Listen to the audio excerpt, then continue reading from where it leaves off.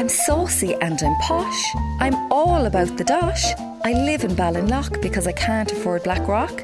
You can ask me for advice, but don't expect me to be nice. It's Ask Audrey. What's your problem? Hello, it's Roseleen here in Balladesmond.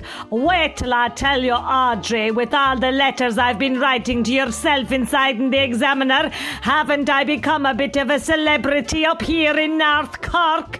Now that isn't much to boast about, I know. It's like going around saying you're the cleanest person in Kilmallock, but still it's better than being a nobody like my poor friend Burna. Anyway, wasn't it Burna herself who said I should cash in on my newfound fame? And didn't we open a cafe down the town called Roseleen's from Balladesmond? Business is brisk, particularly the crowd who come in from Scart to Glen to see what it's like to use an inside toilet. Anyway, didn't this one who's moved down from Cork City for the simple life come in yesterday and ask what I had for vegans? And I said nothing but contempt, girl. And didn't she threaten to badmouth us to her 14,000 followers on Instagram, which is the last thing we need in fairness?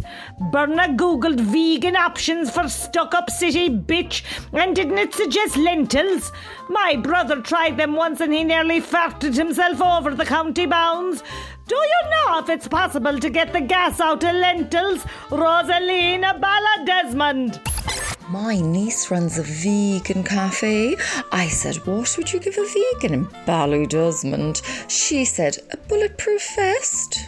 It's Dog Eat Dog on our WhatsApp group, Douglas Road Stunners, who think it's a disgrace they can't trade in their Cocker Spaniels. Orla_always in short said she has nothing but maximum love for her Cocker Alfie, but there's no getting away from the fact that he's just a cheap version of a Cocker Poo, and people are starting to talk in Ballinlough Tennis Club. We banned her from the group for 6 weeks for not being a member of Sunday's Well Tennis Club. She said it was the least she deserved, in fairness. But Fifi_2 White Range Rovers pointed out that Orla has a point. It's not fair that we're forced to hold on to a dog after it's gone out of fashion. Kleena_Sweaty Betty Jumpsuit said, you're allowed to get rid of an au pair for no reason at all. Surely you should be able to do the same with the dog. And we all agreed that's a brilliant way of putting it. Our Cocker Spaniel, Raj, is nearly 8 and he never does a runny poo that you then have to pick up in a bag. So, do you know anyone that would like him, Audrey? Ken and myself are upgrading to a Cocker Poo. You can change his name if you like. Jenny, Douglas Road. I rang the posh cousin there and said, what would you call a dog from the Douglas Road? She said, Ken. Sorry, Jenny, he just can't keep it in his pants.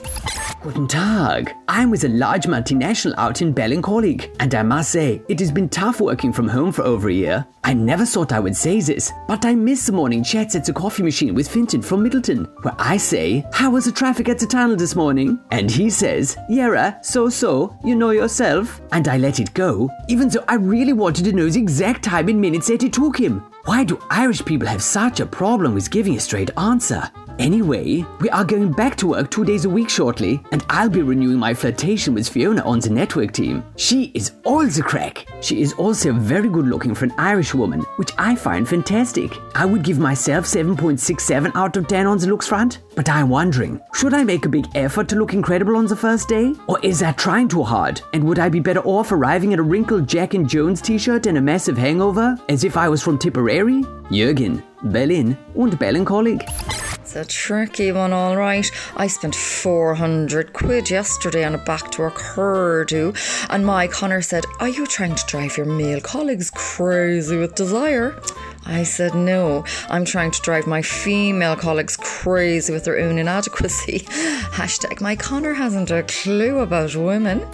Come here. How much you have to give for a First Holy Communion these days? My nephew's had his put back so many times, he's nearly old enough to get married at this stage. But it's coming up shortly anyway, after the Gomi, Micheál Martin, went on the telly and said, you can all go up at Luba's now if you like. The old doll's booked in for a tan and all. No, all I need to know is, how much do I give the small fella? I wants to strike a balance between giving him too much, which is like a calling card for me Gomi relations to tap me up for a loan like, and giving him too little, which'll make me seem as tight as a man from Carricknavar. So, what's the magic number? Don't you, Donny? Blackpool? My nephew's making his communion this month. I said, what's the best thing about communion? He said, Jesus Christ. I said, because you're closer to Jesus Christ. He said, no, that's what Dad will keep saying after he gets a 2-day Prosecco hangover. Read Ask Audrey every Friday in the Irish Examiner. Red FM.